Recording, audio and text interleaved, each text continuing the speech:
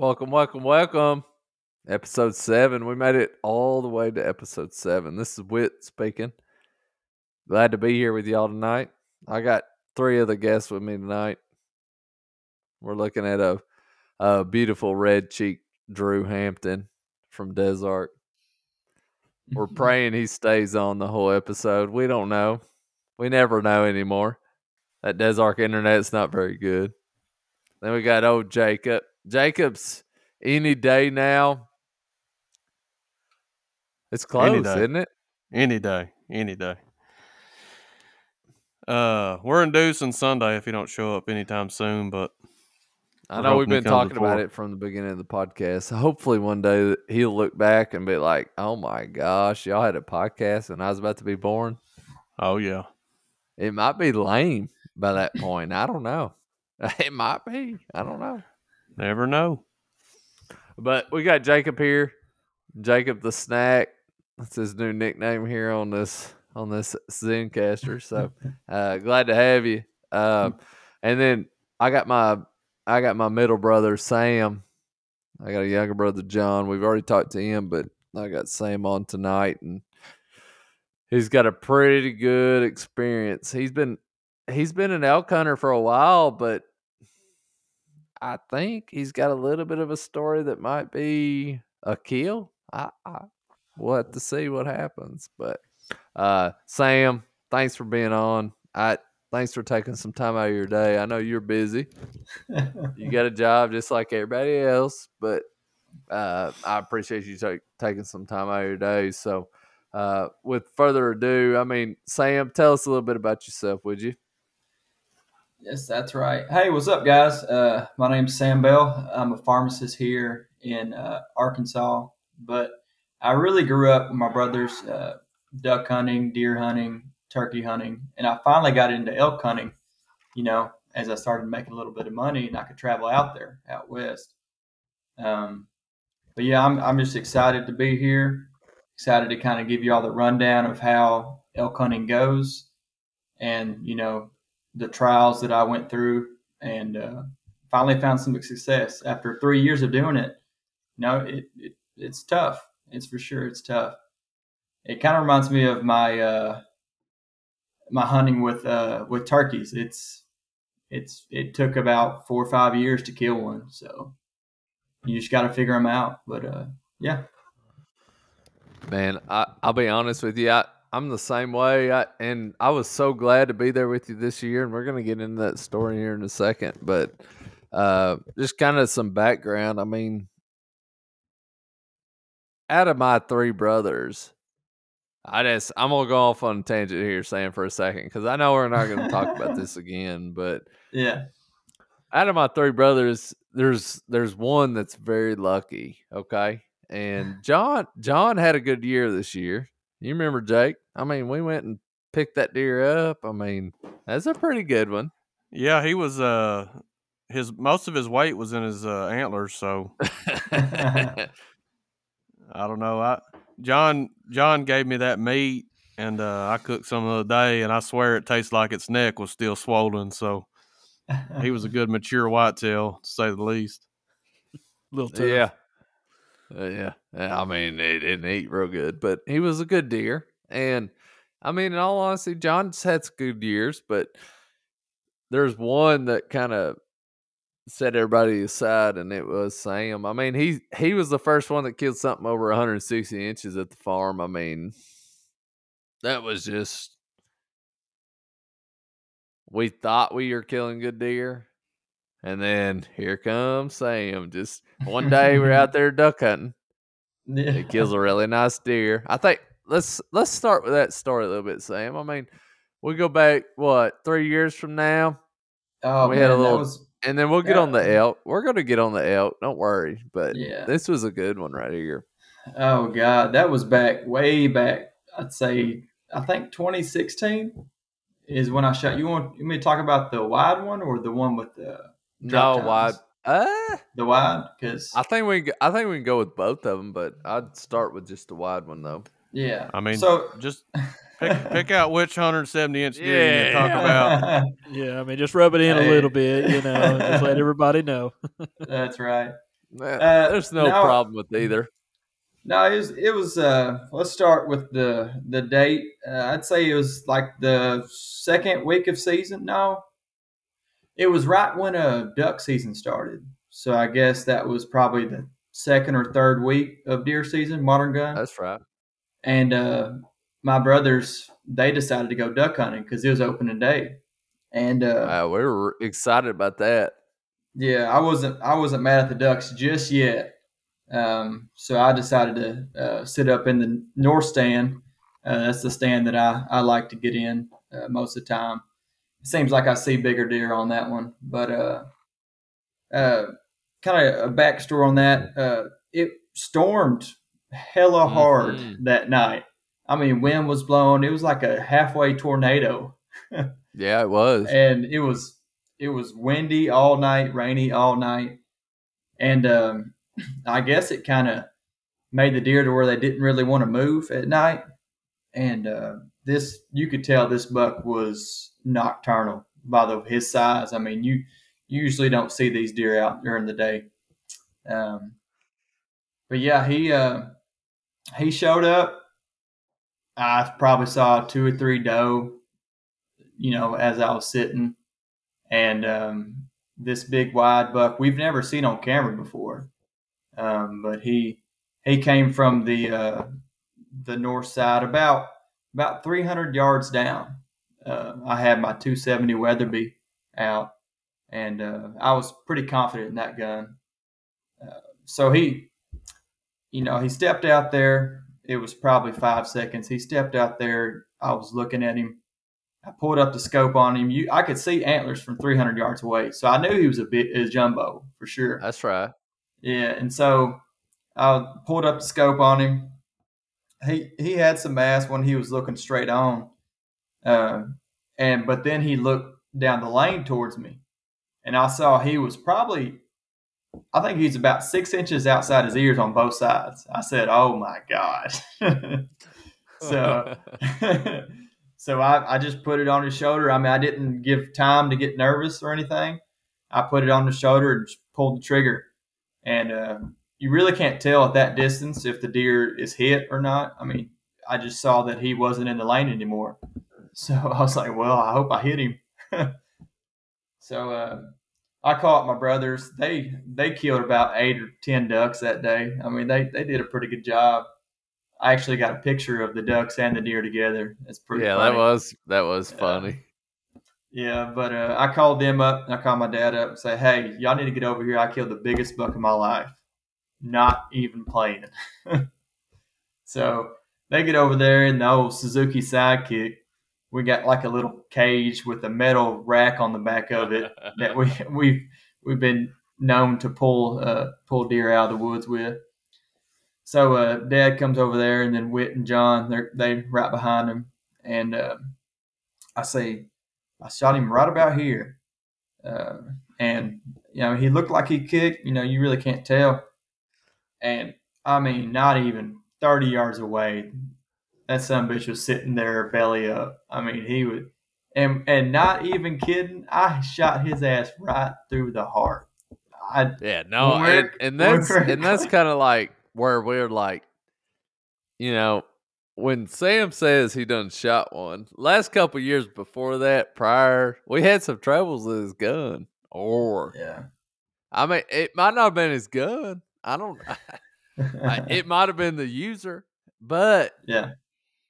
I mean, we've trailed some stuff that wasn't dead. So when he told us he shot something big, we're like, oh my gosh, let's go get our tracking dogs. We're gonna call Jacob up and see if he's got any dogs. Find something dead.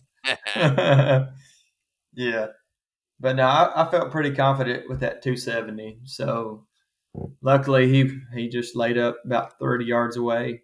I mean, he was. I think 11 point. He had a broken off brow tine.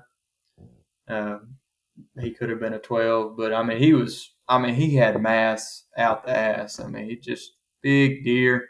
You can tell he was a mature deer.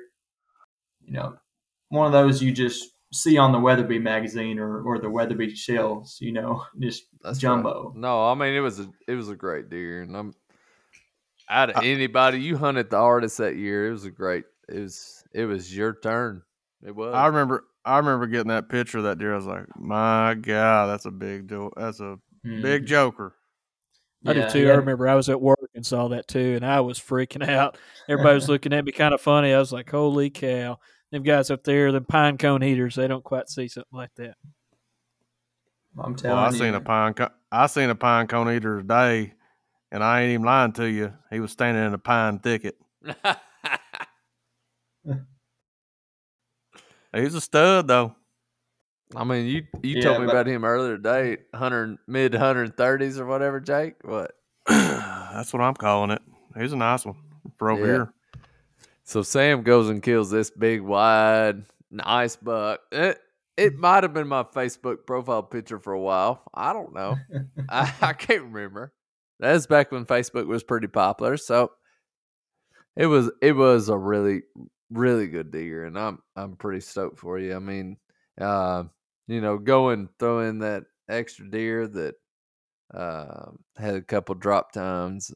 You've had some pretty good deer killed. I mean, tell us a little bit about that drop time buck. I mean, he had bilateral drop tines. That was pretty awesome. Yeah. They were about 5 inches long apiece. But so this drop tine deer I killed before this wide 11 point, but it didn't really have the wow factor. I guess I look at more of the mass and the width of a deer. I'm like, oh my gosh, But this drop tine deer, he was inside his ears, but he had drop tines. Like who the heck kills one with drop tines in Arkansas? Nobody. Oh, that hey, they were doubled up, man. Yeah. I wouldn't have passed him up. Yeah. So funny story on that. My dad, he said, yeah, I saw a really nice deer last weekend. He walked out, looked like he had earrings on. So I shot. I was walking out. I got out down from the stand and I was walking out. So I was free-handing him. And I shot once. He didn't move. Well, before he shot, he said he walked out and he pissed like a big dog just right there on the pad. I mean, for about 30 seconds. and so he sat there. He had enough time. He looked at him. He watched him piss. And then he's like, all right, well, it looks like he's mine. And he pulled up. He shot, and the deer didn't move at all. And he was like, well, I guess I missed. So he racked another one in there. He shot again. And this time, it kind of looked like he had hit him somewhat. But he kind of just trotted off. He didn't really just get out of there in a hurry. But that's the story he told me. He said, and so he blood tracked him for a bit, never could find him. And that was the weekend before I shot him. He said, "There's a big one out there." So I was out hunting him, and funny story about it. So he when this deer walked out, he was on the north stand, like I killed that other 11 point. He walked out probably 150 yards, so it wasn't too bad of a shot. And when he walked out, I noticed he had some type of like brown patch or kind of like a greasy spot on the back of his back, about midways. And I was like, "What in the heck was that?" I mean, you could see it through the scope. And so, I mean, I didn't really care much. I just shot him because he had drop tines, and he ended up running about 100 yards, 150 yards away. Ended up finding him, but matter of fact, Dad hit him twice. He hit him once. Wow. He hit him once through the ass cheeks, and then he hit him once right across the back. And that greasy spot was where he had, I guess, skimped him the second time, and that's where he felt it, and it was all abscessed up. I mean, we didn't eat the tenderloin or nothing. Should have gave him a 9mm on him. I heard he can shoot pretty good. Yeah, we ain't gonna get to the 9mm story yet. That's another Sam story. But we ain't trying to get like illegal here on the Little Woods Outdoors No, podcast. I'm just saying. So. I heard he's a pistolier. Is all. Yeah. He's a game warden, and he's a pistolier. That's where we're gonna leave that at. I mean, we're gonna have to have him on the episode because I know he's got some stories for sure. I can't believe he didn't move when he nicked him that first time. Yeah, I'm surprised somebody else too. might have caught that one though, Sam. You know it. I mean, but he had a hole. It was about an inch wide, right through his butt cheeks. I mean, he could have been a deer, another deer, chasing him off and puncturing him, but it was through both cheeks. And so I'm sitting there like, Dang. there's no way an antler could go through both cheeks. It had to have been a gun or a bow, right? Yeah, I don't know. Yeah. It's something I guess we'll never know.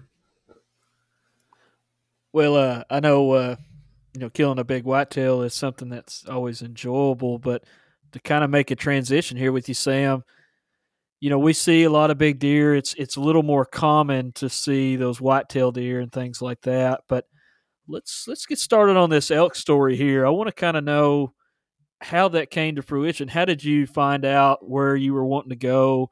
Was it just on a whim? Did you have buddies that kind of turned you on to that? Tell us a little bit how you got started on wanting to go out towards Colorado or in that area close to the New Mexico border and things like that. Yeah. So I've set a couple goals, a couple hunting outdoors goals in my life. And I guess that was my next goal, was to kill an elk. I'd watched videos on it. I learned how to bugle. I was just sick for it. And so I was super pumped to get out there. And I did my research in Colorado. They have the best elk population out there, or as what the internet says. So I was like, well, I'll just start in Colorado, make my chances greater. So the first couple years, this is a 3-year journey. The first couple years, I went out to like Southwest Colorado. But the thing about it was I was carrying a bow. I went during archery season and I had no idea. Just the only thing I knew about elk was the videos I watched. I kind of knew how to play the wind right. But I was just going out there just trying to learn from my experiences, because I feel like that's the only way I can really learn, is just get out there, experience things. But this last trip, this last year, I ended up bringing a gun. I was tired of the bow. I said, I'm going to reach out there and kill them at 500 yards. What gun did you take? Wasn't that 270? Was it? Oh, I took the 270. That's the one I'm confident in. So I took it reliable, out there. huh? Yes. I was like, well, and everybody made fun of me. It's like, you're taking that nice gun out here. It was a nice gun. It was a nice Weatherby with a wooden stock. It was a beautiful gun. But if it kills, it kills. That's right. Yeah, it was just one that I had my faith in, so I brought it. I may have got a few scratches. Your transition. Your transition into this story right now, but kind of background for this. So me and Sam, and if anybody wants to know kind of some details on this, just reach out. I don't care to tell people kind of how to do it, but me and Sam over here, we got invited to go on this pack-in trip. All right, so this is our first trip. Sam's been elk hunting several times, but you ain't been on a pack-in trip, have you? No, I've just always done a DIY trip. So with the truck, walking in, as far as I can go. So this was a pack-in trip. Me and Sam, we're blessed about it. In all honesty, if you get cost-wise all contributed, you can go shoot it. You can shoot an elk in a high fence somewhere. It'll cost you a certain amount of money. or you can go get packed in and say, "Hey, good luck, kill something on public land." And that's what we picked. I mean, we're just starting our careers. We ain't got enough money to go just play at these high fence places yet. I mean, at some point we might want to. You know what, Sam? We might want Mm-hmm. to. Oh I don't yeah. know. I think you get that free ranger, what they call it, free fair chase, whatever you call it. I think you'll get more gratification out of that. And one of the things my dad throughout the early 90s or late 80s, he would go to Colorado himself. He would do basically what you guys did, would drive out there onto some public ground and just walk in. And the stories that he would tell me is the fact of how difficult it really is to kill an elk. I mean, it's really just not that easy. And to do something that a lot of people spend many years trying to do, I think that's pretty neat. And the fact that you guys had a successful hunt was great as well. But so how did y'all get into where you were at? You said you packed in? Does that mean you hiked in? Did you take horses? How long of a trip was it? Kind of start there, and then we can get into that hunt too. Yeah, so we drove about 16 hours from Hickory Plains out to Colorado. We made several stops along the way. I was starving Yeah, half I the was tired of time, looking at you. and Whit was tired of looking at me. He had to have a break. And honestly, I was tired of Whit talking on the phone. I like talking on the phone. Hey, he'd call the same person 3 different times No, Jacob, within two you were hours. one of them. Hey, I know y'all talk to me for at least an hour and 45 minutes. I don't know if that was Uh, once or twice a day, but uh, I know y'all talk to me a lot. yeah, just a warning out there. If you ever ride in the truck with Whit, just be prepared. Either bring some earmuffs or just soak it all in, because you'll learn a lot along the way, and you'll definitely just, I don't even know. You'll check in on somebody 3 different times, make sure they're good. But That's funny.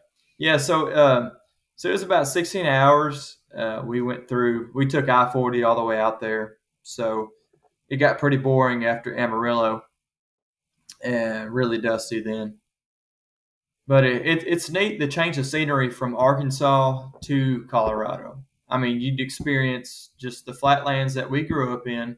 Then we go through some kind of the Ozark Mountains, Ouachita Mountains range, and then you'd kind of hit Oklahoma, where it'd get like to be the rolling hills again with the red soil, and just all the trees kind of shrunk as we went out west. I noticed that They the got trees smaller, shrunk. didn't they? They They got a did. lot smaller. Yeah. And so then we made it to Amarillo. Then after that, it was just seemed like shrubs, dust, and those what are those things that roll across the road? Them Oh, tumbleweeds. tumbleweeds, The son. We tumbleweeds. Yeah, seen we a bunch of those. We had saw to plenty of dodge them on the tumbleweeds. highway, Sam. Yeah, yeah. And then Sam, you get if you'd have tried that big Texan challenge in Amarillo, you got to eat that 15-pound steak or whatever it is. You'd probably been all right till you made it. that's right. Mm. Yeah. Hey, I've been eyeballing that steak every time I go through. I'm gonna test it out one day. Uh, But yeah, I mean, after Amarillo, you'd hit, uh, I guess, New Mexico. Is that right? That's right. Okay, I didn't know if I had my geography right, but you'd hit New Mexico, and it was neat because you'd see different houses. Like the houses had that like adobe type plaster. As you went through there, and it was cool, like the transition from Arkansas all the way up to Colorado. Just kind of the different scenery. That's all we had time for, is just to look out the window, listening to Whit talk on the phone.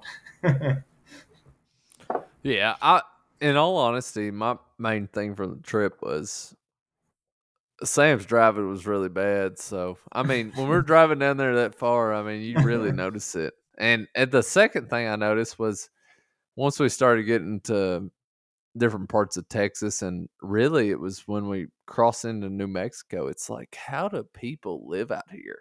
I mean, it was all the same. It was. Mm-hmm. I could have sworn at any moment I thought Trump's border wall was about to pop up. That's what it looked like. You couldn't find a And shade tree I either. mean, Jacob, you kind of got some experience out there in West Texas. I mean, it's just all the same, is it not? Oh yeah, I've been all over West Texas and southeast New Mexico.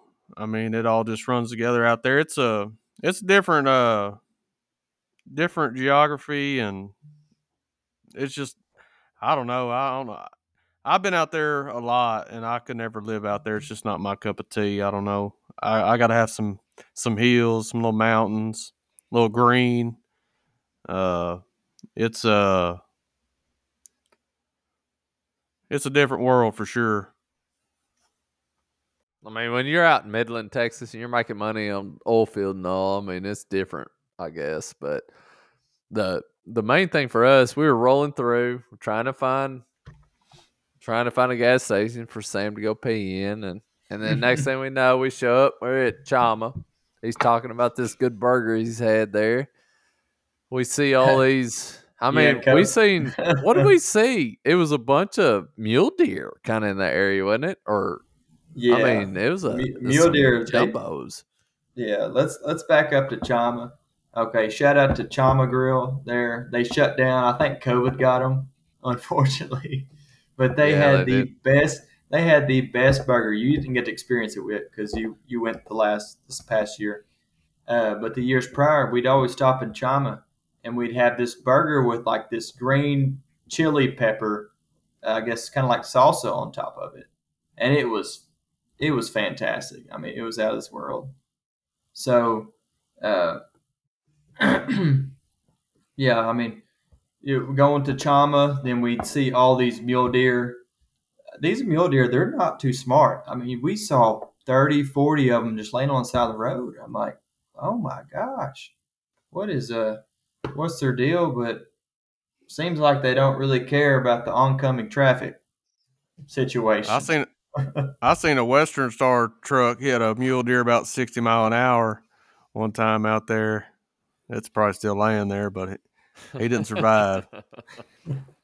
Hey, I guarantee you, there was not many opportunities I wasn't going to drive the truck, but the one time I ended up giving Sam the reins to this truck, we almost smoked a mule deer. He was standing out there with his head out in the lane, just ready to die, wasn't he, Sam?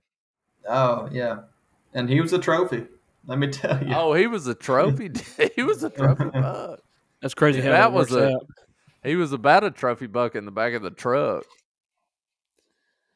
If I returned just right, I could have hit him, and it flipped into the back of the bed, and we just kept on going. Yeah, and that mule deer hunt too. That could be an interesting story that we could get into. But you speak about how much you see them on the side of the road. Dad used to tell me you could almost walk up on top of them before they get scared and run off and things like that. And Whitt talking about people almost hitting deer. He can't really talk. He almost took out 2 doe at once. Messed old Red up at the time. No, he got screwed up that day. We were just trying to go get some Mexican food, but I think, in all honesty, though, once we finally made it up there to Pagosa where we were hunting Sam, it was well worth it, though, wasn't it? I mean, the trip was long. Arkansas to Colorado, that's a long drive, but I mean, by the time we made it, it was a blast. And kind of getting into it a little bit. I mean, I've had a lot of friends call me and they're like, God, how'd y'all kill that elk? Tell me details about this trip.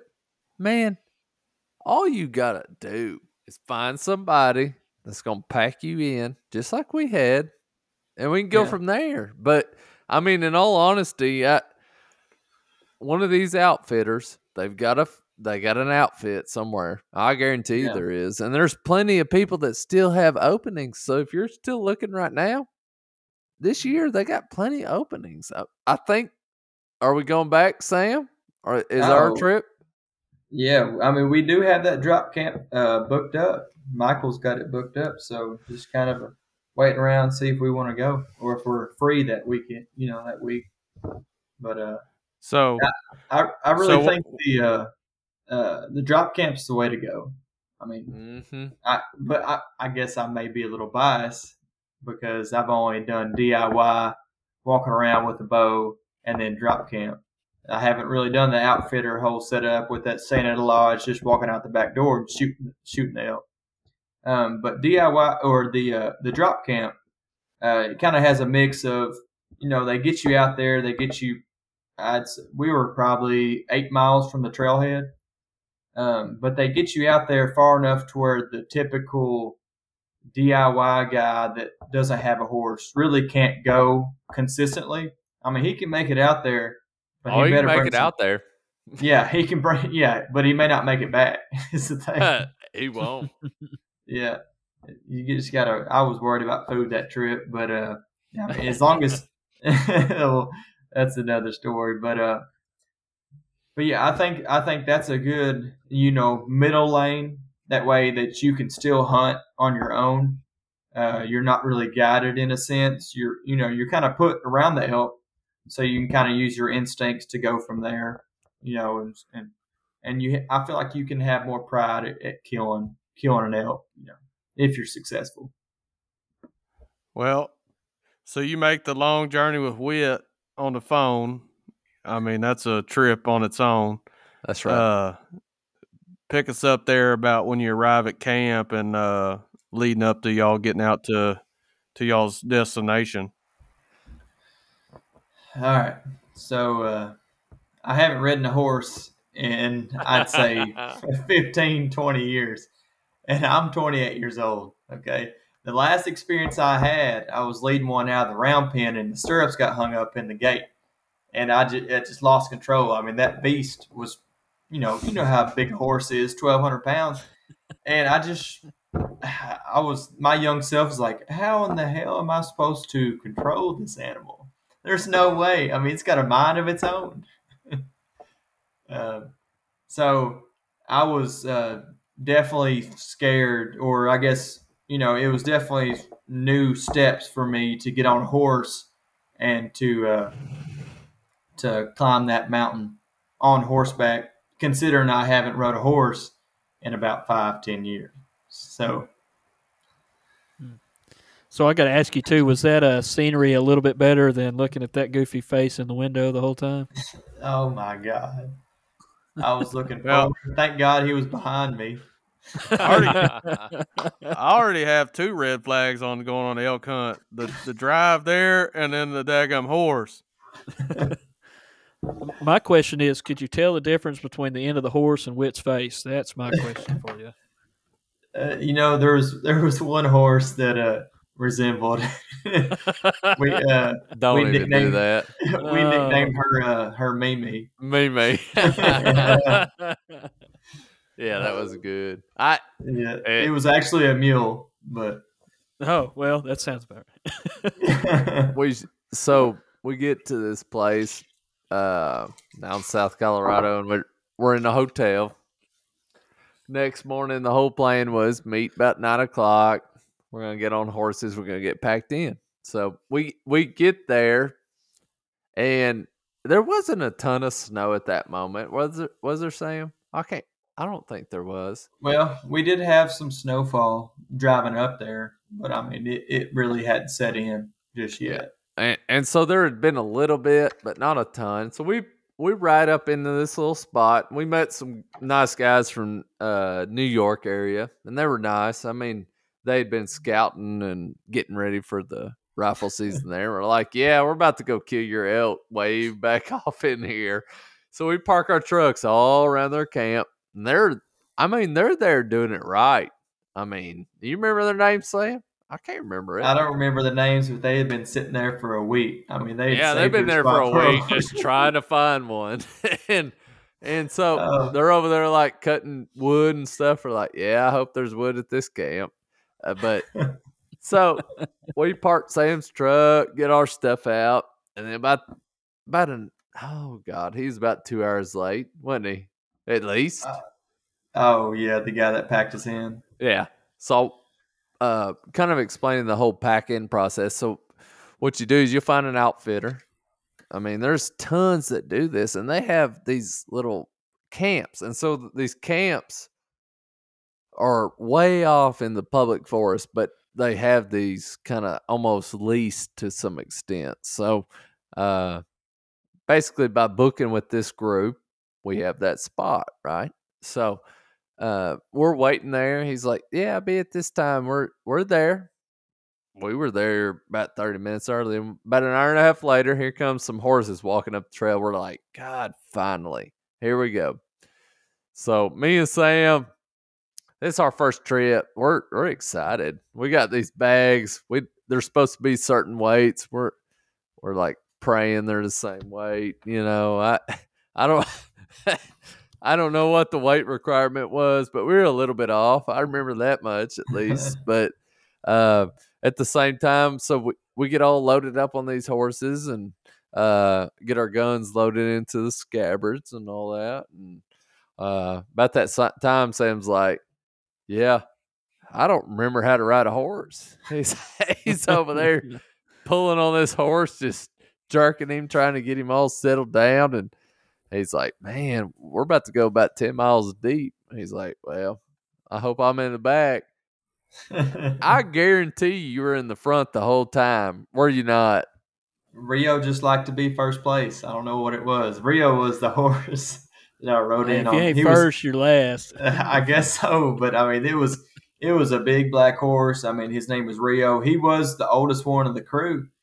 And funny story about that, I was asking the guy that kind of walked us through. I said, "Man, what's kind of the age range on like you carry these horses in? What age range do they sit comfortable at hiking up these mountains?" And he said, "Oh, their best years are about 8 to 20." I said, "Oh, okay. Well, how old is Rio?" And because I noticed he was huffing and puffing throughout the whole trip. And he said, "Oh, he's about 24." And I looked at him. I said, "Well, that's 4 years old." This poor horse, he was getting it, but he made it He made it there. up the hill, and He he made brought it you back, home, didn't you? and he brought me home. I said, "Please Yeah. bring Rio when you pack me out." Man, Rio I did a fit good with that. job. I fit in with that horse in so many levels. It's unbelievable. I love Yeah. that Rio took you on that trip, Sam. And the funniest thing, and we'll post some videos of, I think on Littlewoods Outdoors on Facebook, we're gonna post some videos of Sam riding that horse. I think that was the funniest thing that I've watched in my entire life. He acted like he was up there on the balancing beam. It was good, but the I was taking the my first main steps, yeah taking and his you first. were. I witnessed it. It was good. But I mean, in all honesty, I'm not trying to scare people away from this. I think that getting a packed in trip like that it was terrific. I mean, you're getting packed off into nowhere. You're on a horse.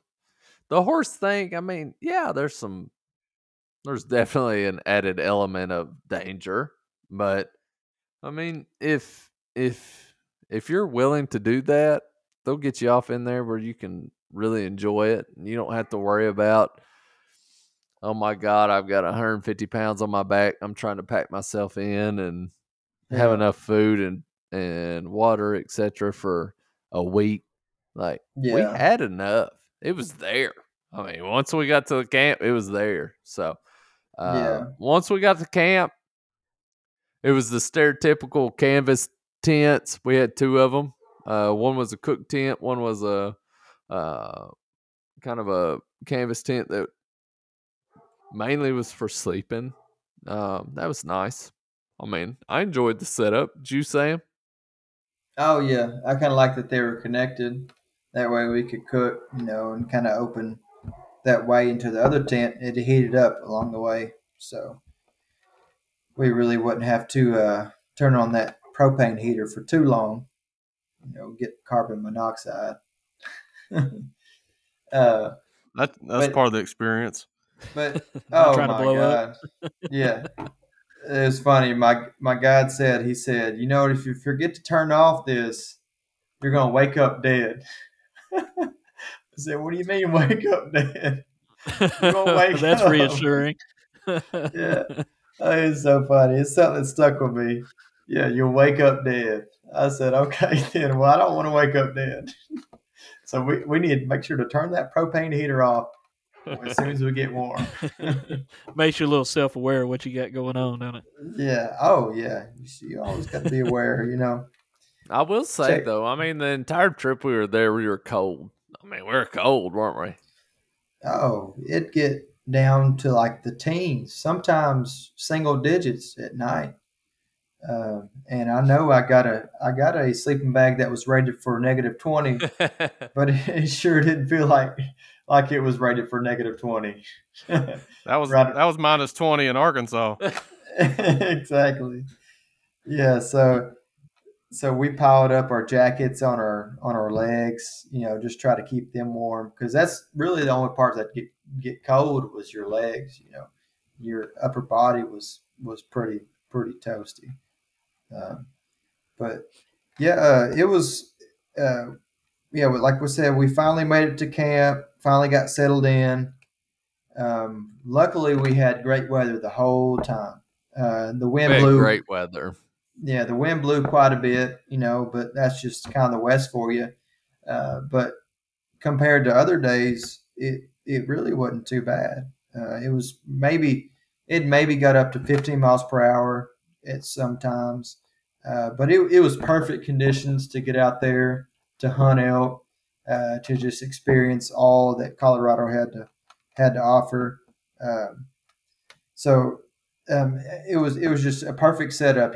Sometimes you book trips and you can't control the weather. Obviously, Mother Nature has you by the balls. But I mean, luckily it worked out. So we Well, and besides, it being single digits at night, but I got to ask you too. This, being cold, we're not here in Arkansas at a very high altitude. We're obviously above sea level and things like that. But when y'all were, going in, what would you say the highest altitude y'all got to? Was there any concern that it was?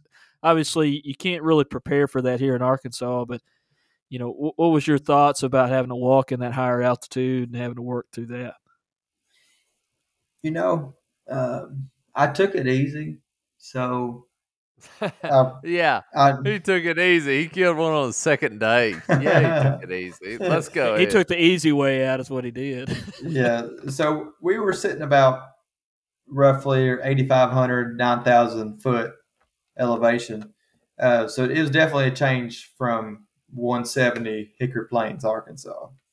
Um, so you could definitely tell the air was thinner. But I mean, me and Whit, we kind of slow rolled it the first couple of days. We knew what was going on. We didn't really want to be up there with a headache the rest of the trip.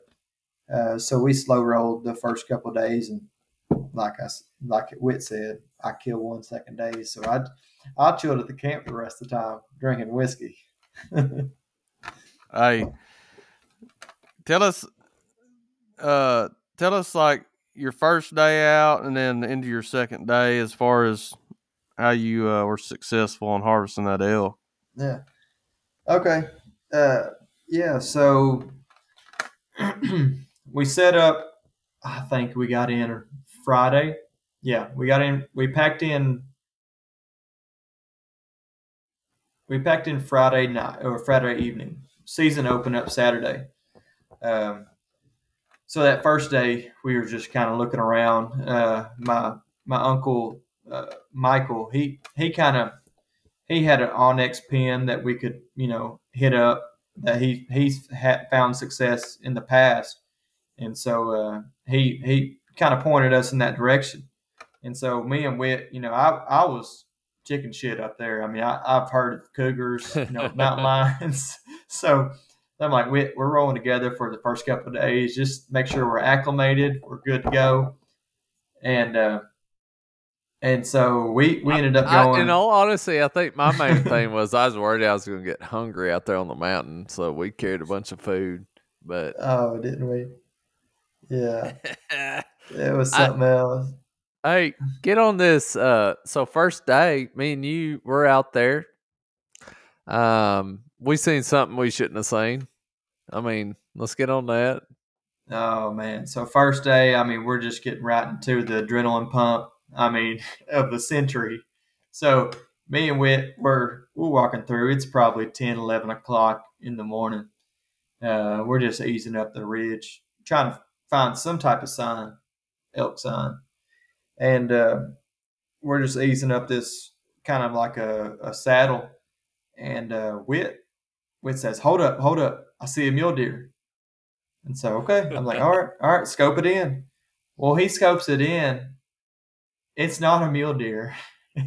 It's Now I said that thing's got a tail, really long tail. he said, hold on, this mule deer's got a tail. So he scoped in, and in just a couple seconds of looking at it, he's like, this is a mountain lion. And it was probably 100 yards away. And he said, should I shoot it? Should I shoot it? I said, well, if it's coming this way, we're not liable anymore.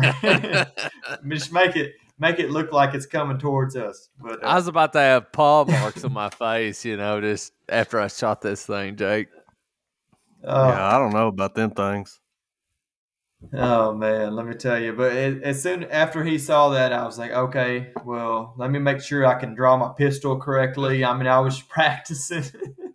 I was chicken shit the rest of the time up there. But yeah, so we stuck together the first day. We actually ended up seeing a cow and a calf. And so we were like, okay, well, there's maybe elk in this area. We're going to go back. So second day, we kind of ease up the mountain, same kind of trajectory that we did the day before. And we have coffee about 10 o'clock. I mean, we're hanging out. I mean, we're just enjoying our time off. We don't really get much time off doing what we do. So we were just hanging out, just trying to soak it all in. And then about noon, Whit said, well, let's split up. So he went down the mountain, and I went up the mountain probably 300. We were probably sitting about 300 yards away. So about noon rolls around, and sitting there, I have service, and he has this. What's that thing called that you have? The InReach. That Garmin InReach, yeah. So I don't have a Garmin InReach, but I finally get service when I get to the top of this hill, and so about one or two comes around, and I text him. I end up seeing some elk because crazy thing about it is if you use your ears a lot during elk hunting, you can hear those rocks sliding off the mountain, and it's not just cause there's got to be something pushing them around. Something's knocking them down. Yeah. So I look up there, and I see. I think I couldn't really tell how many points they had, but it was a raghorn elk bull, and then he was following about 3 or 4 cows. It was cool though; they were just kind of zigzagging down. I mean, and that grade of that mountain was 40, 50 degrees. I mean, it was steep, and that's why those rocks were falling. I texted Whit. I tell him, "Hey, get up here. I need your scope so I can see." And so he's running up this hill 300 yards. He finally gets up there. Y'all, Luckily, 300 yards doesn't sound like far, but when it's about 400 foot of altitude above you, 300 yards, it's a long ways. I mean, by the time I get to the top of this hill and he's talking, all I seen was a raghorn bull and a couple cow elk. I'm like, man, I literally could have pushed him down that hill. I was so mad. But I finally saw elk. I mean, this is first day. We're pumped over it. I mean, that was a blast, wasn't it, Sam? Oh yeah. Yeah, just being able to see elk first day, you can't beat that. I was like, oh, we're on the X. And in all reality, my favorite thing would be if Jacob, if you and Drew could have gone on that kind of trip. I mean, my God, if we had a bunch of buddies out there, I guarantee we'd probably sit at camp the whole time, just told lies. I mean, because yeah, I know that the kind of hiking we were wanting to do, we'd have done it one day and we'd be like, oh, we might just try to kill them here from camp. we would have been in a lot of trouble. I mean, y'all are talking me into one of these trips, but talking me out of it at the same time. But no, it'd be cool. I'd be all about going. So they're just like loose rocks on the side of this hill, and these elk are just knocking them down like like bowling balls, and they're just clacking down the side of this hill, or what? Yeah, so I kind of explanation for it. The last day I went, Sam already killed his, and we're gonna get to that, but kind of a broad spectrum kind of description of this. I mean, when we're sitting at camp, we can look up and we can see the mountain we're going to, like, and these elk where we were. I mean, it might not be the same way everywhere else. I mean, I don't know. If you pay enough, you might get something that's on flat land. I think at some point I might pay enough to do that, but these elk are up there. I'm telling y'all, it's like when you're standing up, you're sideways. I mean, there ain't no way. I mean, you're like got one hand on the ground. That's how steep it is.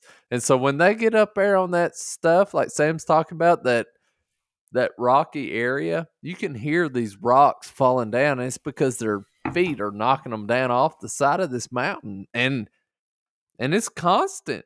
I mean, about 2:30, 3 o'clock. That was main time, wasn't it, Sam? Yeah.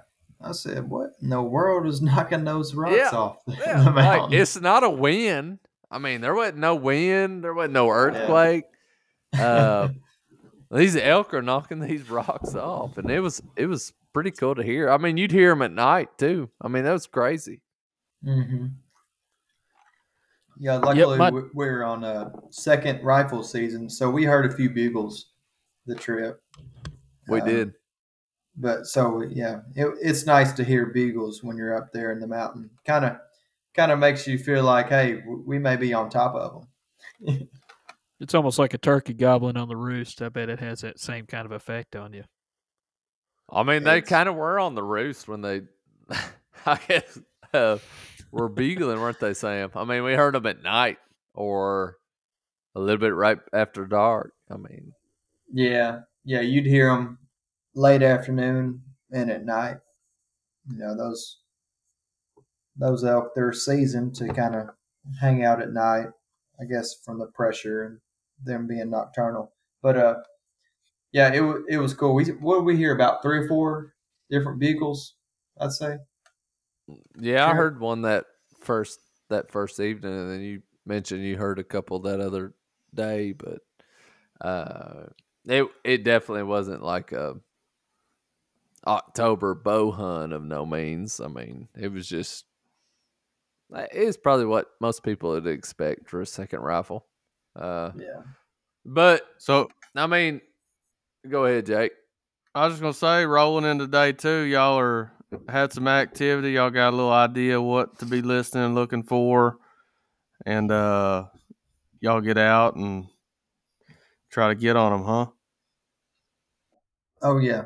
Yeah, day 2, Sam was so scared that a mountain lion was going to eat him, so I had to walk with him. But yeah, we finally make it up to. I'm telling you, every day we had out there, we went to the same spot. We just wandered up there. I mean, but I mean, we're climbing the mountain. I mean, that's supposedly where they're supposed to be. So that was our area to hunt. We had a group of 4 of us. So, I mean, the other 2 guys went different directions, and they had, I could have them on, and they had different mountain lion experiences, etc. But, I mean, the second day was kind of it was the big day, wasn't it, Sam? I mean, oh yeah. Second day. The second day was perfect. I mean, the weather was right, the wind was right. I mean, we get up to the same area we've been at the day before, seeing those cows, and we split up just a little bit. I mean, it wasn't a long ways. I said, Sam, this is where I sat yesterday. I guarantee there'll be something come through here. Was I wrong? No, you were right on the money, baby. And about that time, I just start strolling downhill. I'm like, well, let's be closer to camp, anyways. I'll just go down. I'll go downstream. That way, Sam has a longer walk than I do when we get done hunting. And I really wasn't expecting much. And about that time, Yeah. I'm looking off through the woods and I seen a coyote. I'm like, what in the world? There's a coyote over here. And then about 10 seconds later, I hear a kaboom. It sounded pretty much like he was shooting right at me. I mean, I was only about 200 yards downhill from you at that point. You know, and I now, walk over this hill and I can see him. Like, I mean, that's how close we were to each other on that mountain. yeah. I mean, now that I think about it, yeah, I was shooting right towards you. My bad, Whit. I mean, Wouldn't be the first I was time. good. I mean, I was good. I'm glad you shot, but at the same time, I never saw those elk. I seen the coyote, and I'm pretty sure that was what bumped them towards us. But hey, that is what it is. And I walk over this hill. I see Sam up there, and I put my arms up. It's the stereotypical bell move, and I'm like, "Where in the world is this elk at you just shot at?" And he starts pointing. And I walk over there and I just started hooping and hollering.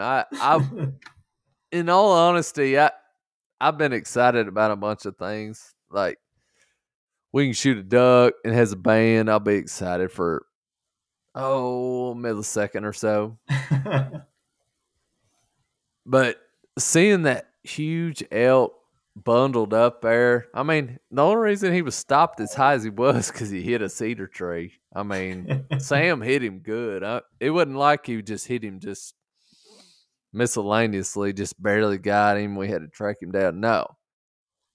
Where Sam hit him, I'm pretty sure all he did from the second he got shot was fall. And he just fell down this hill. Yeah, and he I just looked kept at his. it. I said, Sam, there's an elk dead right here. And a lot of people don't understand like the excitement that somebody might get from killing an elk because they probably killed several. But you take two guys from Prairie County, flatland, and we go up to the mountains on horses and we kill something? What? I mean, we're like, yeah, we clean deer out here on the ground, but I ain't ever killed an elk on the ground. Have you, Jacob? Negative on that. My first question was when you said y'all had one down. I said, "Well, did y'all clean it in about 10 minutes? Because that's how long it takes y'all to skin and clean a deer. About 10 minutes." Well, Sam's been practicing. I mean, yeah, let me tell you, we've been there before. He's watched a few YouTube videos. We get to this elk. We take our pictures. Everybody knows you got to take your pictures, right?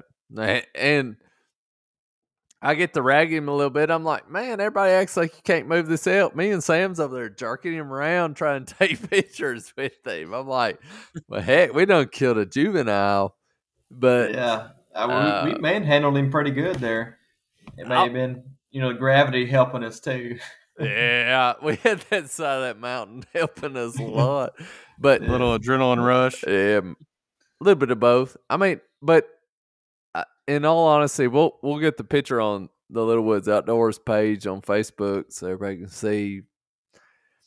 Sam killed a banger 5x5, and it was a blast helping him clean that thing. I mean, we used the little knife kit I had. Didn't get dull. Then we had to go figure out. I'm telling y'all, this was a first time experience for all of us. I mean, we're over there trying to figure out how to tie this thing in the tree, put him in the bags.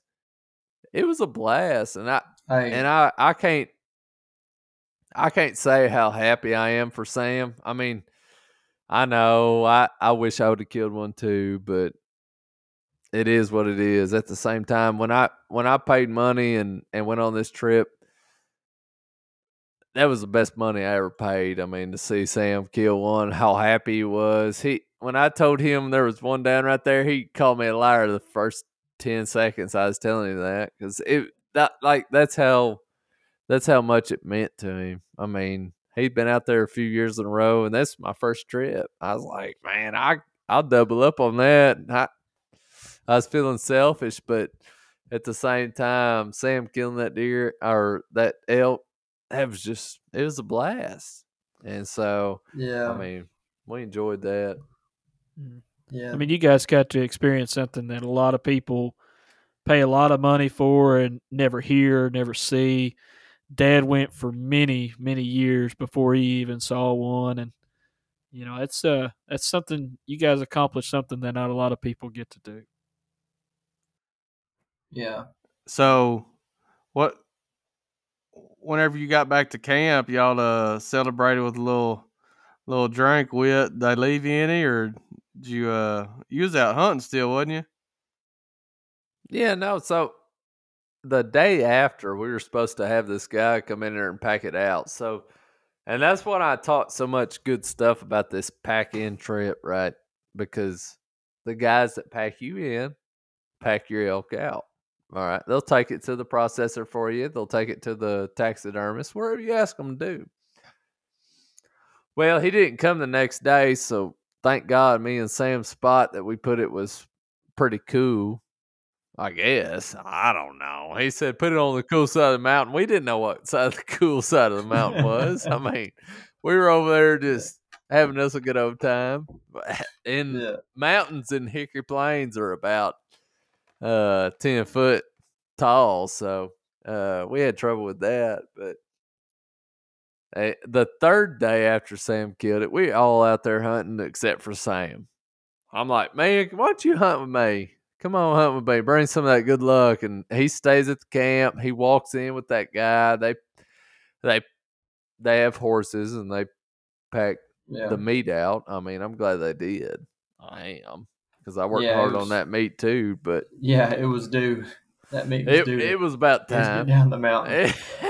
It was crunch time in terms of the meat expiration date. But about that time, when I had texted that guy from that Garmin InReach that I had, I said, dude, when you come in, I know you got to come in, and we did not pack right. We only had so many pounds we could bring. I said, man, bring us a bottle of whiskey. And about that time, we get back to camp after that. Jacob, I swear on everything, there was none of it left. And I get back to camp. I get back to the camp cold, mad I didn't see nothing. And I got a bottle, and they're like, yeah, here you go. And it's like a shot amount. I'm like, oh my gosh. So I did just kind of an explanation to everybody that ever goes on this trip. If you drink whiskey and when it's cold, make sure you take some poundage out so you can take that, because it's so worth it. And Sam drank every bit of it. I mean, when I got back, he was telling me stories I ain't even ever heard of before. So. Hey, it'll do something to the mind when you're sitting at camp for 3 days, just twiddling your thumbs, cleaning on that skull. You're sitting there just a man in his thoughts in that skull. So, hey, real quick, Sam. You said there's ivory. You sent me a message the other day showing me like the little ivory deal in the skull of that. Explain that real quick. I never heard of that. Yeah, so I remember reading about it back a long time ago, but I forgot about it. Can I back y'all up just a second? Yeah. So after we kill this thing, me and Sam hang up all this meat. The main thing was getting this antlers back to camp. So we're like, how far are we, Sam? I'm sorry, I'm butting this out, but how far no, were we? go ahead. We gotta keep it right. About 3/4 mile from camp. Yeah, which doesn't sound bad, but when it's at like a steep grade of, there might be a truck brake check station on the way down. I mean, like, it was steep. And so me and Sam are heading down this mountain, and we've got and I was making him carry it. I had his gun. I wasn't like I was being a bad guy, but I carried his gun back for him, and I had Sam's uh, elk head attached to the back of his Max backpack. We had about what do we have about 50 foot of rope wrapped around that thing, or what? Yeah. Yeah. I mean, we Yeah. had that. It's recommended everybody go look on a survivalist backpack trip kind of Yeah. setting. It Yeah. says bring 50 foot of rope. Well, I didn't want to Yeah. cut the rope, so I was like, Sam, we just use this 50 foot on your backpack. So we wrapped it Yeah. around this backpack about 800 times, and we had And this rope and this elk head attached to Sam's backpack. Well, the Max yeah. backpack is not equipped to carry a 150-pound elk head out of the woods. Is all I got to say. Because You know, about I three, learned I learned about 3 different knots from the old vet Whitt, trying to get that thing on the backpack. And I swear we get 100 yards with this thing. And I misstep one time. I slip and then just all of a sudden the dang elk head goes one way. I go the other way. And it's still attached on one side, but I'm walking all whopper jawed halfway down the mountain. Whit said, "Hey, are you good?" I said, "Yes. Let's just get the heck out of here. There's mountain lions up here. I need to get back to camp." He was Oh, ready to get back. yeah. we had blood all over that backpack. He's worried. Hmm. But yeah, But no, I R.I.P. mean, My that Max bag, he made it a long ways. I mean, he made it to Colorado, so yeah, I call it my satchel now. My yeah, it's a man satchel. It's satchel. it's kind of like a man satchel where he just puts it on one shoulder because it's only got one side. We Got cut the one other strap. side off. Yeah. But anyway, so you got the head back on your Max Satchel. fanny pack satchel. You sent me those pictures and I never heard of it, but there's ivory in those things somewhere, or like I said, Yeah. I never heard of that. Yeah, so right around their the canines on the elk, if you look up probably a couple inches, there's ivory up there, and it's kind of where what they say in the history books. I mean, they say that there was they had tusk back in the day, to where they fought off each other. But as they grew antlers, bigger antlers, then they just kind of shrunk those tusks into where they were just small teeth or small like ivory uh, knobs in a way. So they really didn't use those. So they kind of over the time they kind of shrunk down. But it's neat though. I cracked them out of the skull. I boiled them down. A good old YouTube video showed me how to preserve it. But yeah, I got them upstairs right now. Looking, I don't know what I'm gonna make out of them, but hell, maybe a ring one day if I find an old gal. hey, Oh, Yeah. hey, baby, what about this ivory right Ooh. here? Got this from the mountains of Colorado for you. Yeah, girl. worked Or you hard. just make you a matching set of nipple rings. Oh my god. Damn, that'll shine in the dark right there. Well, and that's one thing too we want to mention about like elk heads and things like that. You can't really. My dad probably is one of the few people that I know that still has like a full head mount for an elk because of the CWD that comes with elk and trying to transport that across state lines. That's a big concern that the game wardens have, and so it kind of prohibits what you can really do with that. Those mounts and things of that. So I guess whatever you want to turn it into, I'm sure it can be creative. But a lot of people have to do the European mounts and things like that. Yeah, I turned the skull into Euro mount. It took quite a bit of time. I'm going to pay somebody next time to do it. Yeah, But as far as the meat goes, you have to debone the meat before you cross state lines. That's right. And that's from the risk of CWD. There's a bunch of documented cases in Colorado for this disease called chronic wasting disease, CWD.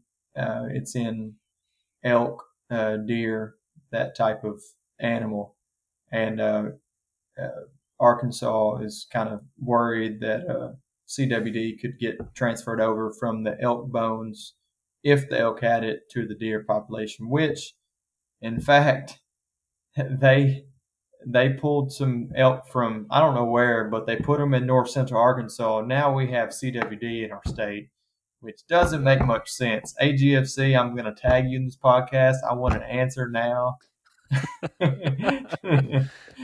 no running from it. Yeah, hey, I may, yeah. Sorry, that's a little sensitive subject there, but yeah, I'm just gonna be the first one. I'll be the first one to say that I think anything that AGFC touches, they screw up. I mean, I'll be the first one to say it. If anybody else disagrees, I mean, come on and tell me, and tell me why. But I've seen the elk up at Boxley. There's a couple studs running around up there. If you could draw out in that field where everybody goes take some pictures. Yeah, I'd just be sitting in that picture waiting on them to come out. Me and my wife was up there one year, and this lady gets out of the truck, and everybody's lined up on the side of the road, and we're just sitting there, just kind of watching the elk and watching tourists at the same time. This lady gets out, she's like, "Oh, look, there's Big Daddy. Let's go see Big Daddy." And we just started dying laughing. And I mean, he was a big daddy out there.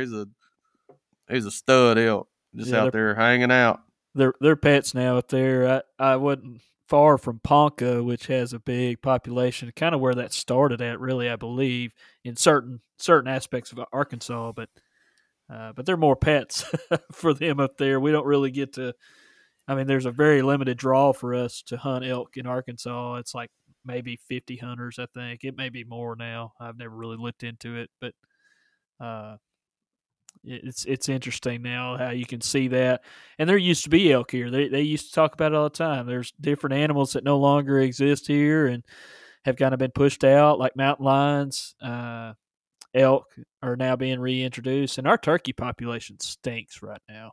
And I don't know what they're doing to that. I think they're pushing too hard for it, but that's for another subject to talk about as well.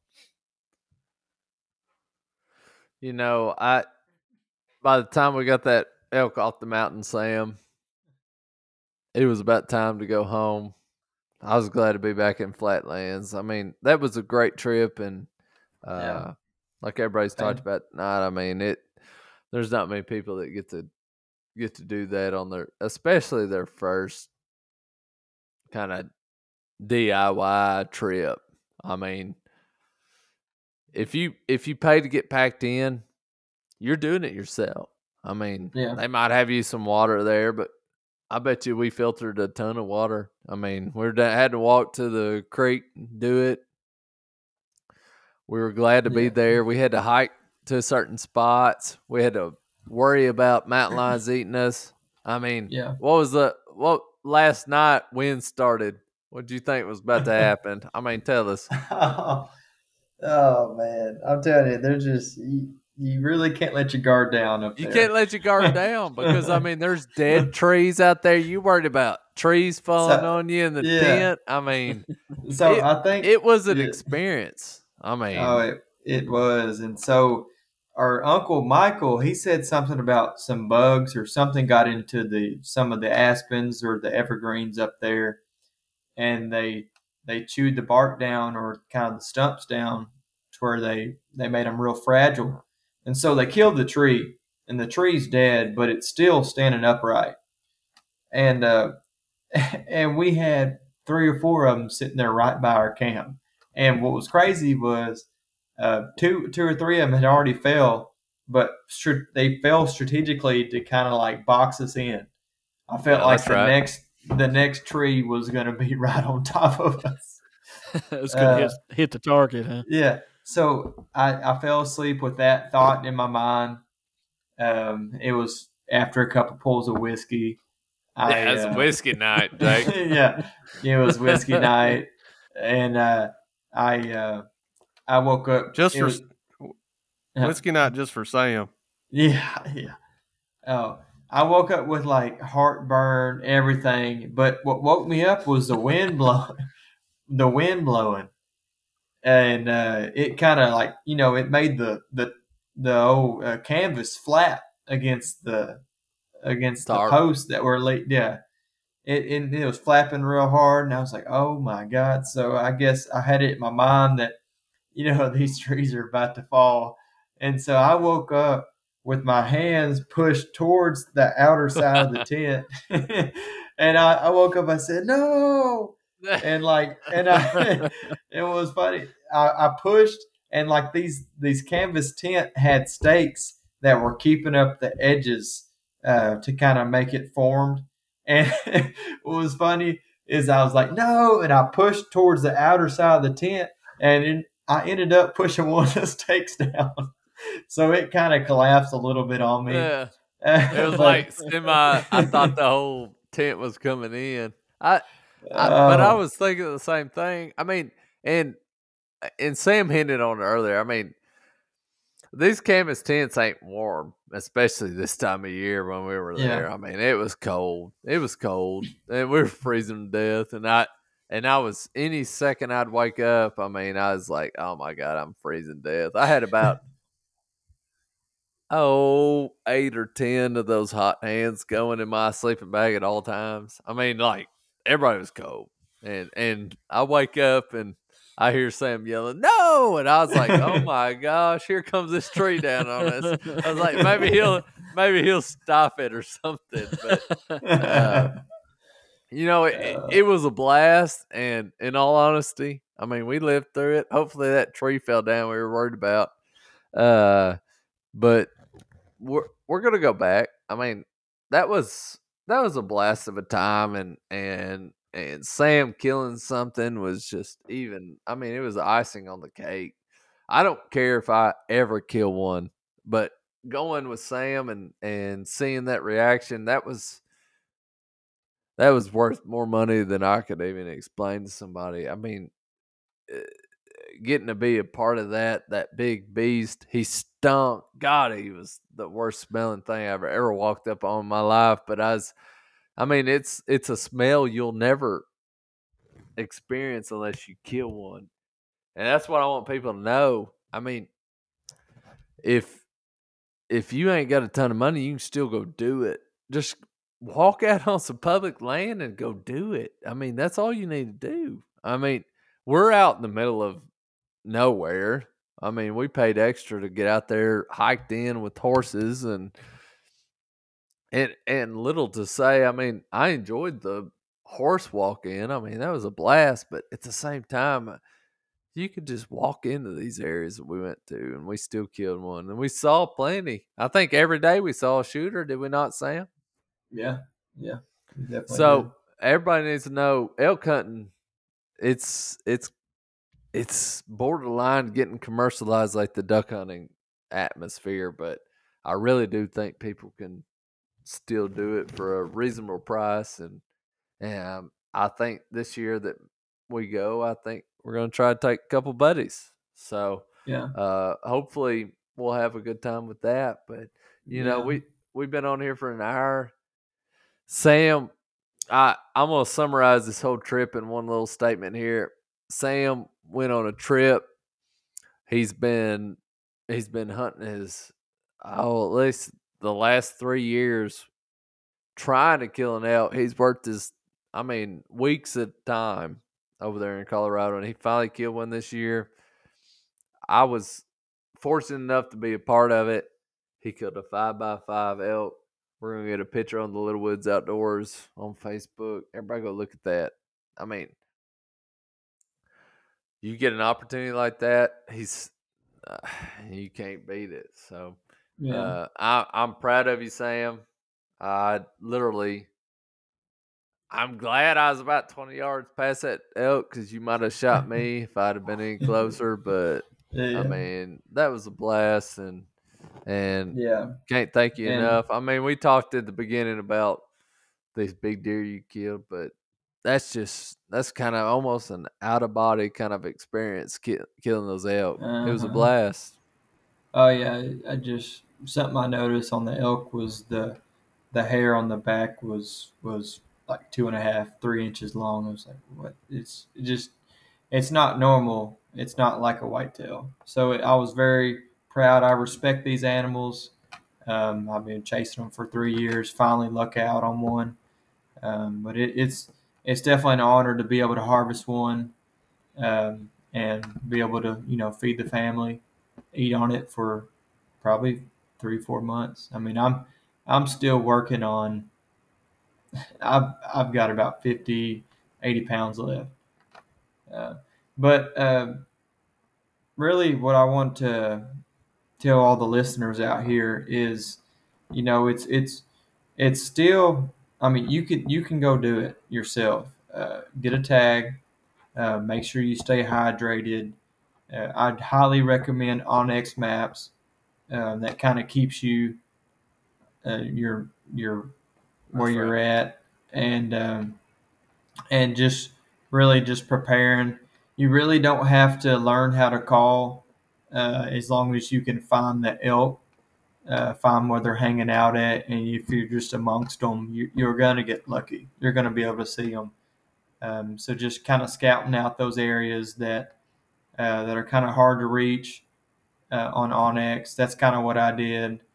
Just kind of preparing for the weather, whether it's going to be cold or windy. Bring plenty of chapstick.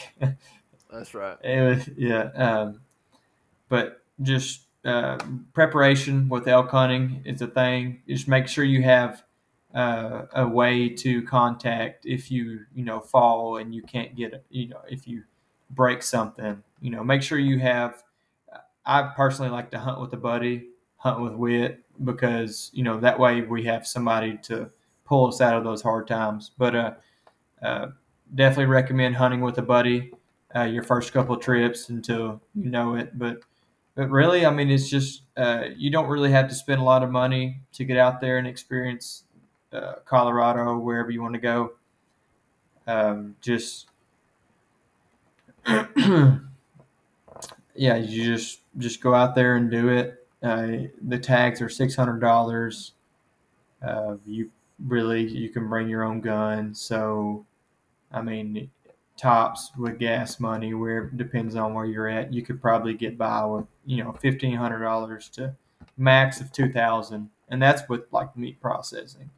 So I mean, it's definitely something that I recommend. Definitely something that I'll do again. I may try to get after them with the bow next time, but it was a fantastic trip. Very appreciative of Whitt to go with me and help me clean it, help me pack it out. I mean, it was just a great break from civilization, from real life. Uh, doing things like that uh, really kind of, you remember those things. You don't really remember the day to day life, the day to day struggle of going through working your 9 to 5, but just get out there and do something that you can remember. Do something that you can talk about around the campfire, drinking with your buddies. Is all I have to That's say. right. I That's mean, right. and That's right. and I enjoyed it too, Sam. I mean, that was a blast. I wish y'all would have left me more whiskey that night, but it is what it is. Kind of touching a little bit on Seth. I didn't paint my face a single time, so if anybody listened to the last episode, they know what I'm talking about. But Drew, I think you had a little bit of something. Yeah, I just want to say congratulations, Sam. I'm very happy that you guys got to experience that, man. That's a once in a lifetime, and hopefully more times will happen for you and your buddies. I also want to thank the listeners that are listening right now. We're very appreciative of you guys. If you haven't already, check us out on social media. We've got a Facebook page that's really high. You're going to get to see some really cool pictures and videos from this trip. We're going to continue to do better to upload things as the as the seasons progress. We've started a new year here, and I'm really looking forward to all of this. I'm really excited to see everything that we're going to bring to you guys. We're close to a 10-decade episode. Excuse me, not 10-decade, a decade episode. It's hard to believe that we've done 7 so far. So really look forward to doing more with this and having more guests and have Sam back on with the rest of the crew. And just wanted to say thank you guys, and I've really enjoyed it. Thank you, Drew. Jacob, I enjoyed it. Did you catch your dogs yet? Yeah, I got them. I got them halfway hemmed up. That's right. We're waiting on that episode on Sunday. Be on the dogs again. I know you're ready to talk about them, but Sam, thank you so much for being on. Sam's starting his own podcast here soon. We're going to be on a health and wellness from time to time. We'll bring him back on. Don't you worry.